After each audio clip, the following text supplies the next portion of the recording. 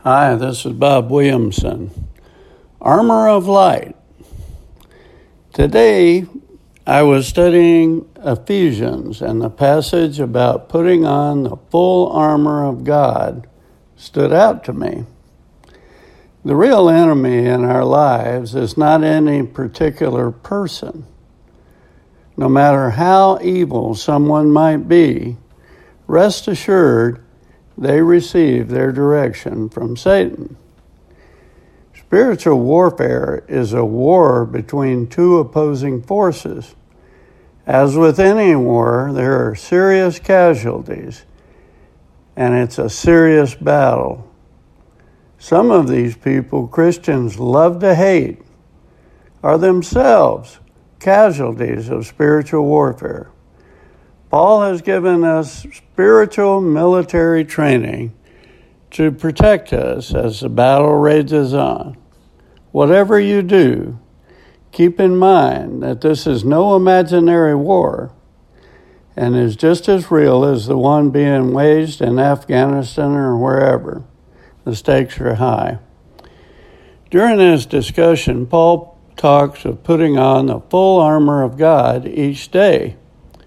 Paul mentions 6 pieces of armor: the belt of truth, the breastplate of righteousness, feet protected by the gospel of peace, the shield of faith, the helmet of salvation, and the sword of the Spirit, the Word of God. Intriguing to note that all but one is defensive. Only the Word of God is offensive. Gives you an idea of the power of our weapon, the Holy Bible. Note that Paul mentions armor for every portion of the front of our bodies. But interestingly, nothing for our backs. I assume retreat is not an option, and we are to face our enemy, Satan, head on and not run away from battle like cowards.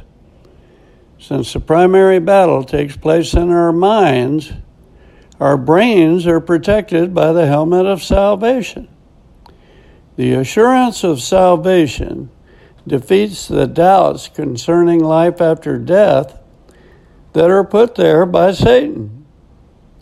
And when there is no fear of death, there is courage to fight to the finish. As I read this passage, I realized that at the end of the day, Paul is using the full armor of God metaphor to represent putting on Christ. Truth, righteousness, peace, faith, salvation, and the Word of God wins every battle. Christ embodies all of that, and He is the only one who ever defeated Satan. We must emulate Him now and forever. To sum it up, Christ is the key to winning the spiritual war that we all face. Follow the light. Selah. Romans 13:12. The night is nearly over, the day is drawn near. So let us lay aside the deeds of darkness and put on the armor of light. This is Bob Williamson. Thanks for listening.